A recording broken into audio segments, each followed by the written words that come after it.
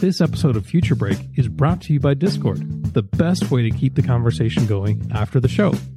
Join the Future Break server and you can see updates and even help contribute to the show. That's right. You can join us at discord.gg/futurebreak. That's again, discord.gg/futurebreak. We'll see you there.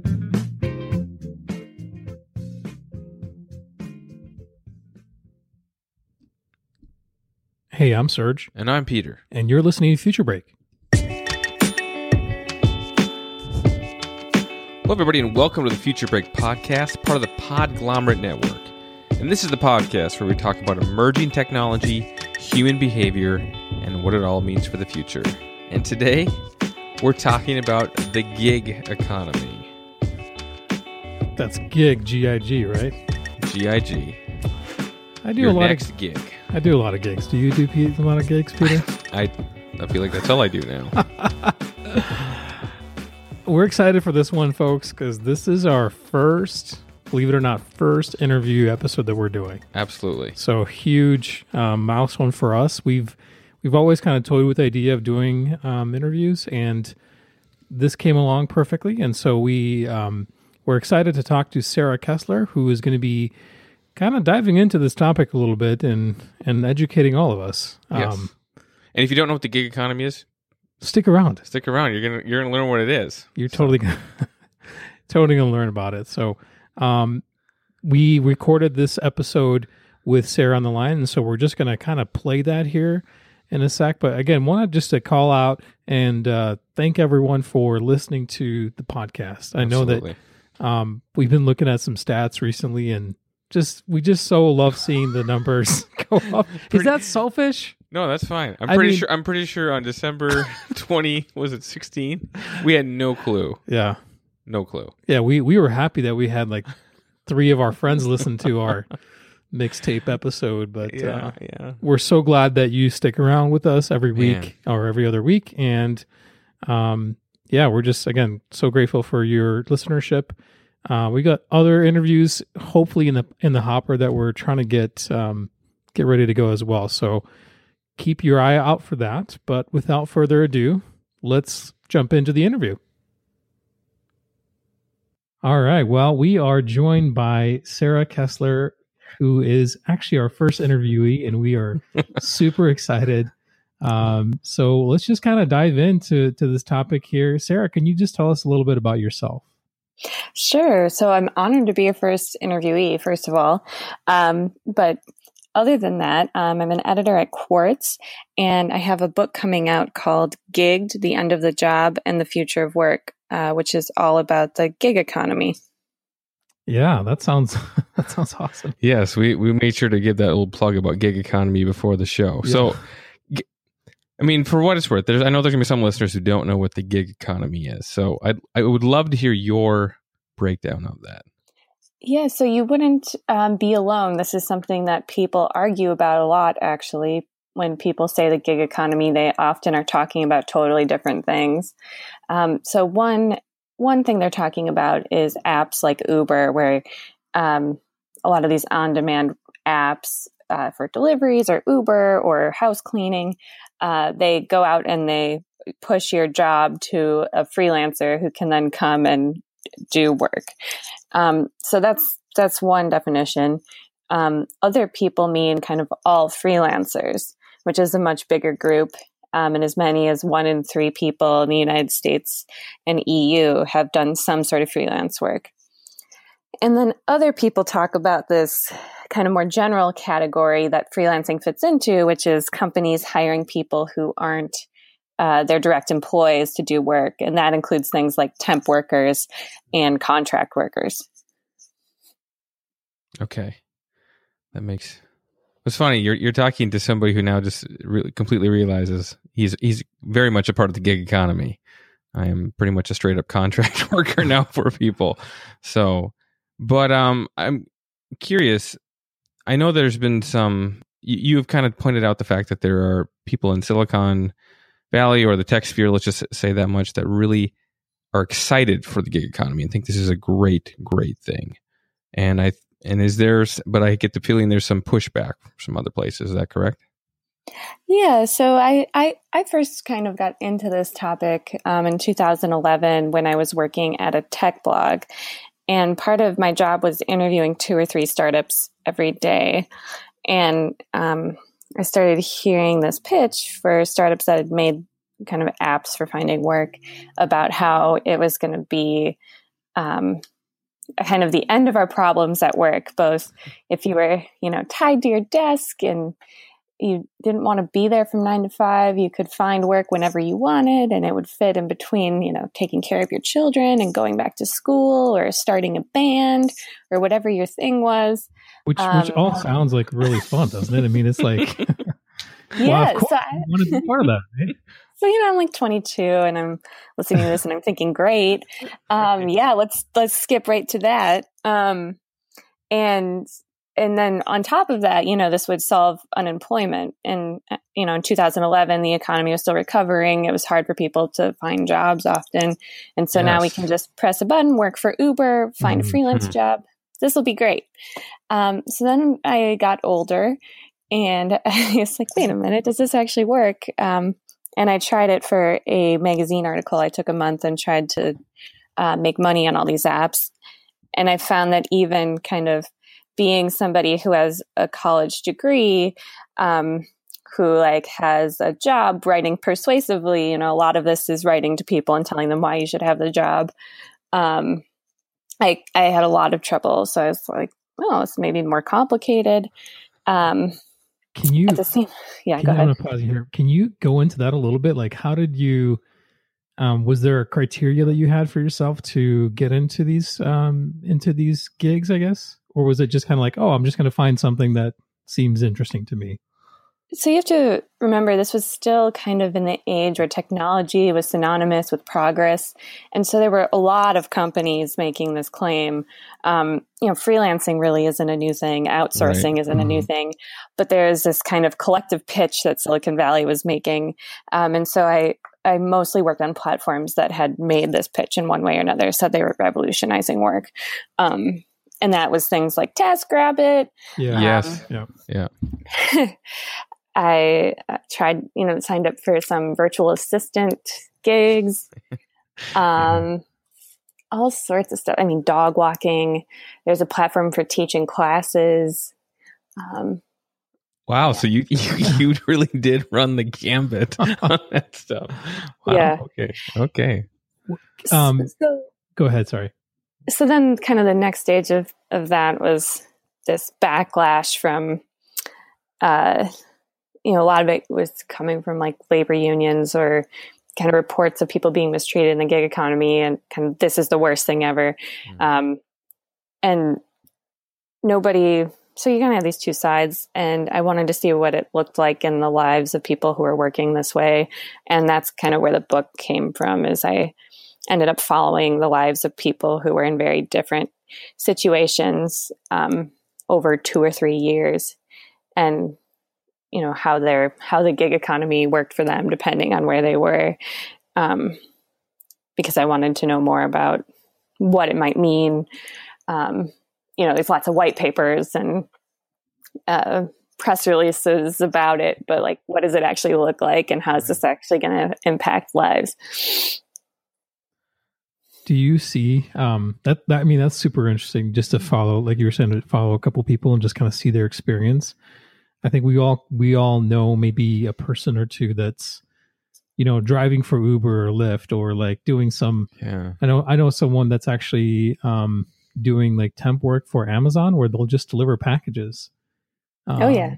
And so you're kind of like, there's some people that are in a way addicted to this. They're like, yeah, I do this and then I do that and then I do that, but then I can, do my classes or like do my activity that I want to do it at the time I want to do it. So, how do you think that has progressed from 2011 to where we're at now?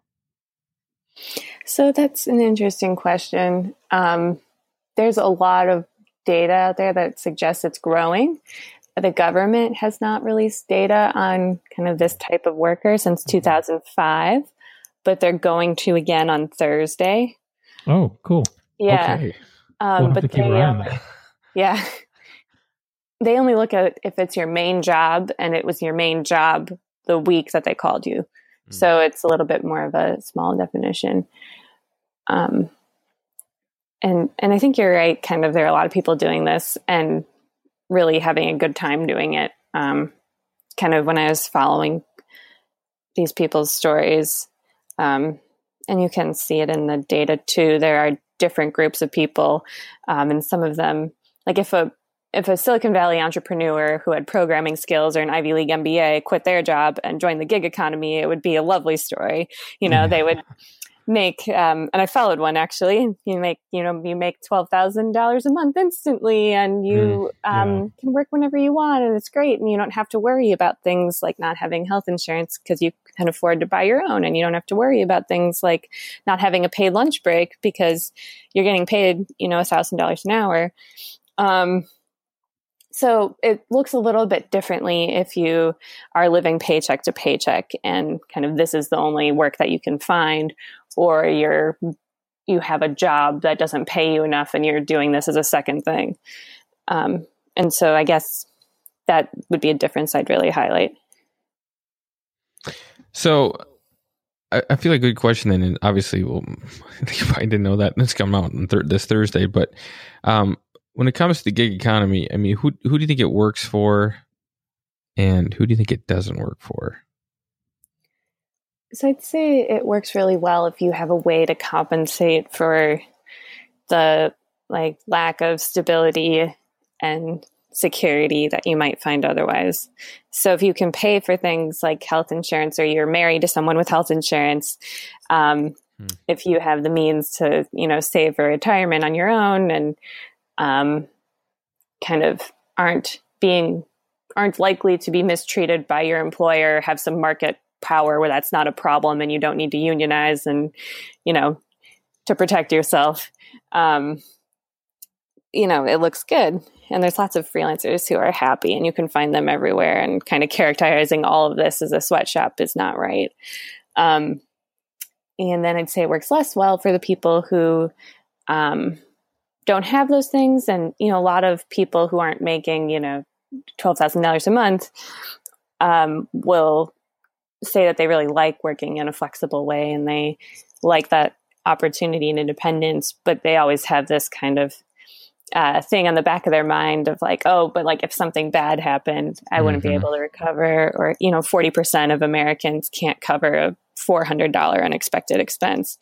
If my client left, then I would be totally out of luck. There's no unemployment insurance. Or if I wanted to have kids, this wouldn't work. If I want to retire, this won't work. And so that can be a little bit of a different story. This episode of Future Break is brought to you by Discord, the best way to keep the conversation going after the show. Join the Future Break server and you can see updates and even help contribute to the show. Yeah, this is one of our favorite new features, Peter. We can log into Discord, and as we release episodes, as the weeks kind of progress, we can actually interact in a really awesome way with you, the listener. Absolutely. We've got some really good feedback lately, and some good just even suggestions from some of our listeners. So that's definitely the place to be. If you guys want to get some input, we would love to. We would love to keep that conversation going. So, how do you get on Discord?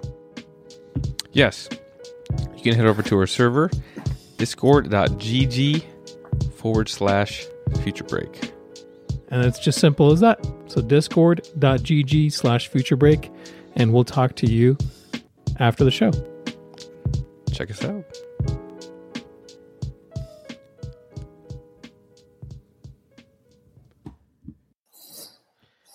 I had a question. Who do you think that the economy, that this gig economy benefits more? Does it benefit more the person that's looking for, like you were saying, that flexible time, or does it benefit the company? Because you've got companies like Uber that, let's face it, it's a taxi service, right?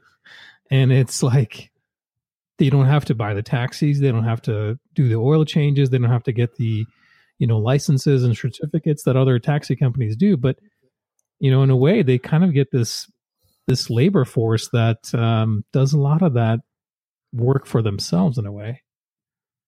Yeah, no, it's definitely, there's a huge incentive to hire people who aren't employees. And it's because it's between 20 and 30% less expensive. When you think about all of the, the benefits and the regulations that you have to follow.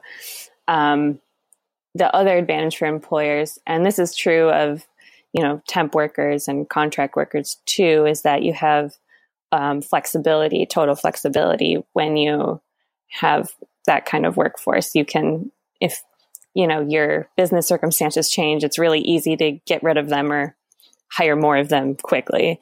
And that's appealing to a lot of companies. You don't want to have people sitting around, paying them when there's not enough work to do. Yeah. So yeah, I would say companies are benefiting from this. In the more highly paid version of this, like there are a lot of doctors that are freelancers, for instance, advertising creatives. Wow. Yeah. A lot of them compensate with higher wages. That really just shocked me there. We just kind of look at each other like, what, doctors? Yeah, no, definitely. How does that, what do they do if you know the details on that? Like, do they go from hospital to hospital or? I actually don't know a ton about the doctors specifically, but it's something that was kind of interesting that I learned and did not expect. Yeah. Well, now that you say it, my wife is a surgical nurse.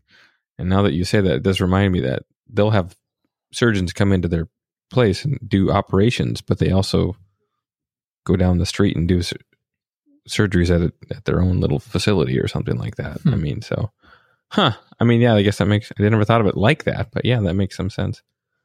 Yeah. And there's really nothing that says that employees can't have total flexibility. There are actually a lot of companies, well, not a lot of companies, but a few companies who tried this trend of allowing employees to work whenever they wanted. There's no law that says you can't do that. Mm-hmm. It's just that kind of workers don't usually find that in a traditional job. Yeah. Like a banker couldn't do that, right? Right. Like you need to have somebody at the window. Yeah, we're open from 9 a.m. to 9:17. Then we're off for 3 hours, and then we'll so it'd be kind of complicated, I think. Yeah. So I think a good question that comes along with that then is, when it comes to traditional companies, then, and I think about this, there's a lot of, from what I understand, there are, back in the day, especially when millennials were just starting to enter the workforce, there was this concept of there's people like talking like, what are we going to do? This is a completely different type of workforce mentality. And I've heard stats that say that by 2025, I don't know if that's right or not, but 75% of the workforce could be millennials. I mean, how are traditional, I guess, companies, you think, approaching this? I mean, what they're seeing with like Uber to, and also thinking about the fact that millennials could potentially make up the majority of the workforce in just a little bit of time. I think that it's tempting to kind of frame this as a millennial thing. And I think there are surveys that have suggested like it's important to millennials to be able to work flexibly and independently. But I think the data suggests there's actually a large number of older people working this way too, like over 55. And if you look at, I don't know which data you're looking at, but in general, I think people are expected to continue to work much longer than they did in the past because they're healthier for longer. Right. I heard somebody use the phrase the 60-year career the other day, which kind of sounded crazy. But if you're expected to live till 100, maybe that's what you have. And I think that the idea that you would work less than a traditional job for longer makes sense in that context too. Yeah, that's I think as you even if you're doing this, you kind of have this like reward, like, oh, let's say I'm an Uber driver, I've dropped off a couple people already today. I'm doing this after my traditional 9-to-5 job, but I want to keep doing it because I'm flexible or have the available free time to do that. And so are you seeing are we seeing other companies or other, like, just to kind of go off of Peter's point, innovating in that sense, like, our CPAs, let's just say, trying to innovate in this field, or is this really geared towards more like the high tech, like the disruption industries? Oh yeah, there's an app where you can hire a CPA for sure. And there's an app for that. There's an app for that. Yeah, CPA is on demand. And so it might not look like an app in all industries, but like, for instance, you'll hear about companies firing everybody and then the next day hiring them as a contractor. Yes. Which is a version of this. One of the people I followed in my book was a contract. He worked in his home in rural Arkansas and he answered phones for Sears, but he didn't work for Sears. He worked for a small business that had a contract with a call center company that had a contract with Sears. So that made him a contractor to a contractor to a contractor to Sears. Yeah. I'm to the regional manager, right? It's yeah. And so that part's not new. Like, companies have been like realizing that it's easier to have people who aren't employees for a long time, for a variety of reasons. But I do think that technology, kind of way beyond Uber, and Uber somewhat demonstrates this, can create new ways for companies to do that. Yeah. Are traditional companies fighting back? And I'm asking that really is because we're in South Dakota and we recently just got Lyft. We don't even have Uber here yet in Sioux Falls, but we have Uber is approved, but it's not. Oh, okay. They've not okay pushed it live here. Got to talk to the mayor about that. I guess. Yeah. But what's happened is we've had about 8 taxi companies actually shut down because of Uber. And I'm kind of curious, like, are traditional agencies that are not agencies, but companies that are not looking towards this gig economy or participating in, are they doing anything to, curtail this a little bit, or I don't disrupt it maybe? Disrupt it in a different way? I mean, it's kind of, I feel that almost every large company does this in some way. Like, most of those taxi companies probably didn't have employees. They probably also had freelancers. They just didn't dispatch them in the same way. Yeah. But so that's one end, just that this is probably happening everywhere. And I think most companies use freelancers or temp work or contractor, like, in some way, like, Facebook, has these highly paid engineers who they give free lunch to. And, I think the latest thing is that they can take extended periods of leave if they lose a loved one. But then they also have, janitors who are employees of a contract company who don't have any of those benefits, or, the people who work in the cafeteria. So it's just this whole other part of their workforce, and they're not Uber, but they're participating in this kind of part of the workforce. Interesting. Yeah. Would you say? And then, I'm sorry. Go ahead. Okay.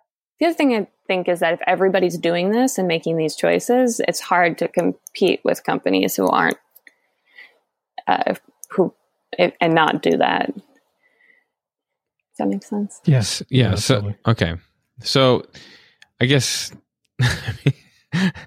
How do I say that? Is it almost like if you're in an industry and all of a sudden one of your competitors is like, you know what, I'm going this route. I don't know if I'll go straight up drastic as we're going to fire everybody and then hire them back as contract workers, but that really starts to move that direction. And like I said, I know this is maybe theoretical at best, but does that tend to just dramatically impact that industry quickly? I mean, I know we always talk about Uber, and I think I don't know if that's just the example everybody talks about, but I mean, is there a situation where, when one of these companies, I mean, quite frankly, like that CPA concept starts going down that route, that it just starts to change that industry dramatically, and you almost kind of have to, as a maybe even as a company, approach it like that moving forward. Does that make sense? Yeah, and I wouldn't be surprised if that happens in industries. But there's not great data on it. I would love to know how many freelancers, how many freelancers like the advertising agency has hired in the last, throughout the last 10 years. I bet that's increasing, but I have no idea. And I think the bound on it is that there are rules about who you can classify as an independent contractor. Mm-hmm. And in many businesses, it's important that work is done in a specific way because you want, your service is your brand and you want to provide good service, which involves telling people what to do. And the thing that an Uber type management system does is kind of skirt around those laws because you're not really managing people, but you're able to, using mobile phones, hey, you'll get paid twice as much as if you work these hours, and sorry, your equipment doesn't quite qualify for our standards, and if you don't show up, this is a cleaning company, we're going to charge you $50. And now we have this rating for you and you've fallen below it, so we know your performance isn't great, and so you're on probation. Wow. So there's all these ways to manage people without technically managing them, which can be a way, it's debatable. Obviously there are lawsuits and stuff about this right now. Yeah. It can be a way to bring more people into this category. Okay. Wow. I mean, then, yeah, that's a really good point. Good comparison there. I would say this, and I'm always curious about this, and this, I don't want to say this is off topic or anything like that, but when we talk about freelancers and we talk about independent contractors, I mean, is there truly a difference between those two, or is it just, are they almost the same thing essentially, I guess? I'd say those words are supposed to mean the same things. There's a difference between owning a business and being a freelancer, but the difference between freelance and independent contract is, independent contractor is the word that the government uses. Okay. And I'd say that when in casual conversations, most people, when they say freelancers, they think about a highly paid professional. And when they think about an independent contractor, they think about,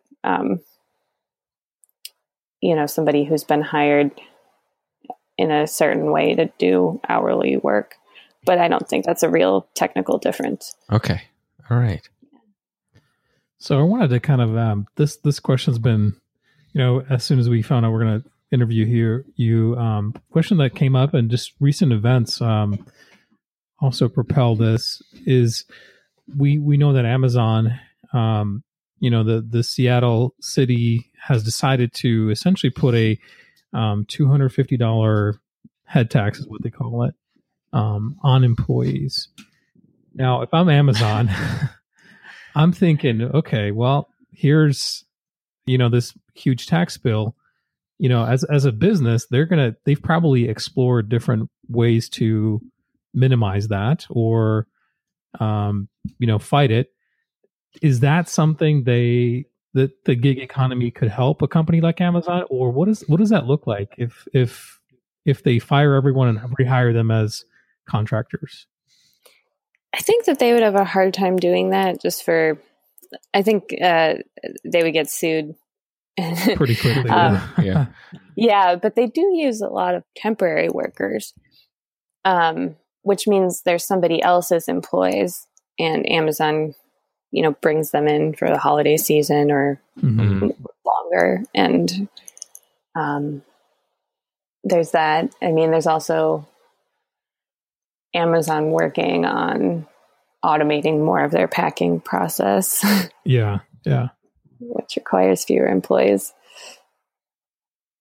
No, that makes sense. Yeah, I think I heard that was like a $15 million charge that they're going to do. Well, it's just interesting because, that they could theoretically say, okay, well, we're just going to start hiring more freelancers over, over traditional people at the that come to the actual headquarters or whatever. But it's interesting to still think through that and the implications of that.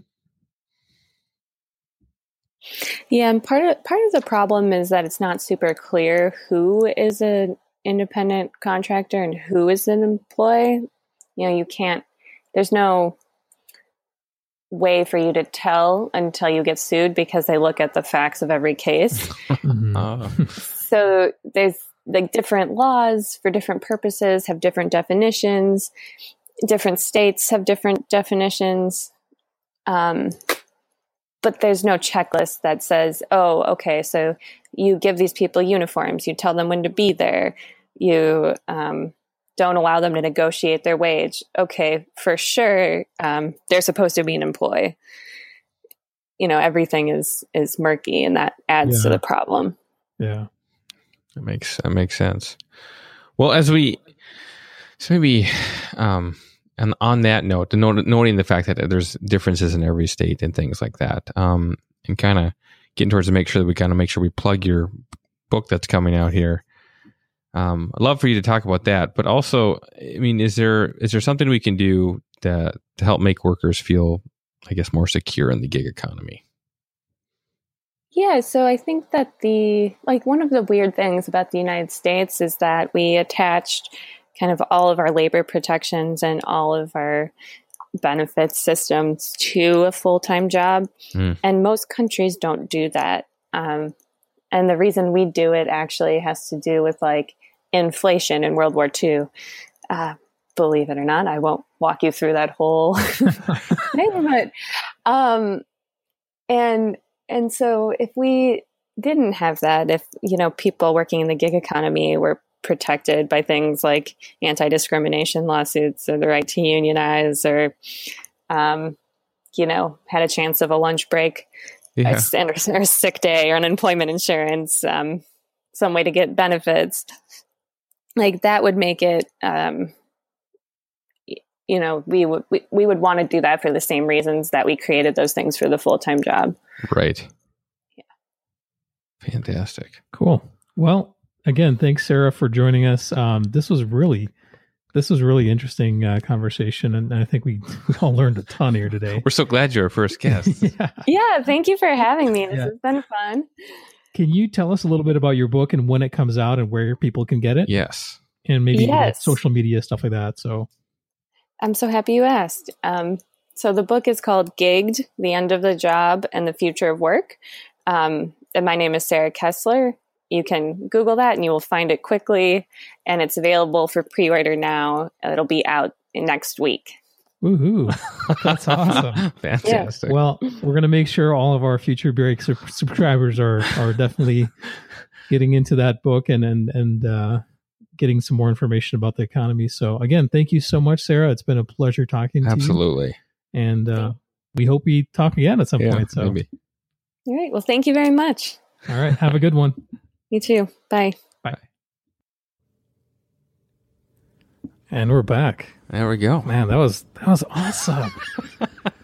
Big shout out to Sarah. Thanks, Sarah, for taking the time to talk to us about that. I honestly did not know anything about the gig economy, but then as you start talking through it, it's like, well, yeah, it's permeated through all of our society now, isn't it? Yes. I saw a diagram before we started it about the gig economy. I mean, some people might ask, well, where does the gig economy, like the name gig, come from? It's like a gig. Mm-hmm. Like a guitar gig. Like I've got a guitar gig, right? And it's that type of phrase. Man, Sarah really helped me expand my mindset on this a little bit more. So, some of the challenges that are coming with this. And I love the fact that she kind of liked just the fact that on Thursday, as we are recording this right now, we'll maybe learn some more information about this. Yeah, yeah. And I'm excited. Yeah. Well, again, thanks everyone for kind of sticking around with us. Her book is available June 12th. And you can follow Sarah looks like she's pretty active on Twitter. Sarah F. Kessler, so SARAH F. Kessler, KESSLER, is her handle. We'll have a link to the book on Amazon, and we'll have a link to her social network stuff as well. Yeah, and you can just get that, and we're definitely fans. I'm gonna get that book because it's gonna help expand even more information about it. So absolutely, no, it's called Gigged: The End of the Job and the Future of Work. Yeah, boy, it's kind of funny saying that out loud because I just feel like I made it really real all of a sudden. Yeah. All right. Well, again, thank you guys for sticking around with us. We've got some awesome episodes coming up here shortly, but you can always find us on futurebreak.net. That's our site. We are also on Twitter at FutureBreakPod, Pod, and Facebook at FutureBreak. But again, we love Discord. Discord is like our new thing. So if you want to talk more, we'd love to see you on there as well. Where else can you find us, Peter? Yes, you can find us on your favorite podcast player app. There's an app for that. There is an app. There is an app for that. There's many apps for that. Yep. Apple Podcasts, Spotify, CastBox. Shout out to the CastBox listeners. TuneIn Radio as well. TuneIn Huge Radio. Shout out to you guys. Absolutely. So grateful. I'm quite honestly, people always ask for reviews, and as much as we love reviews, we just love it if you share the love to somebody else. Totally. That's the best way you can ever give us a review, honestly. Absolutely. So we'd love to be able to reach more people, but quite frankly, we love the fans that we have right now. Man, yes. We highlighted at the beginning of the show, but we just got to say that again. We're kind of blown away. Yeah, we totally. are. It's a little surreal. Yeah. All right, everybody. You can check us out on Discord once again at discord.gg/futurebreak. Find your next favorite podcast at The Pod Conglomerate. All right. Cheers, everyone. Cheers, everyone. Have a magical day.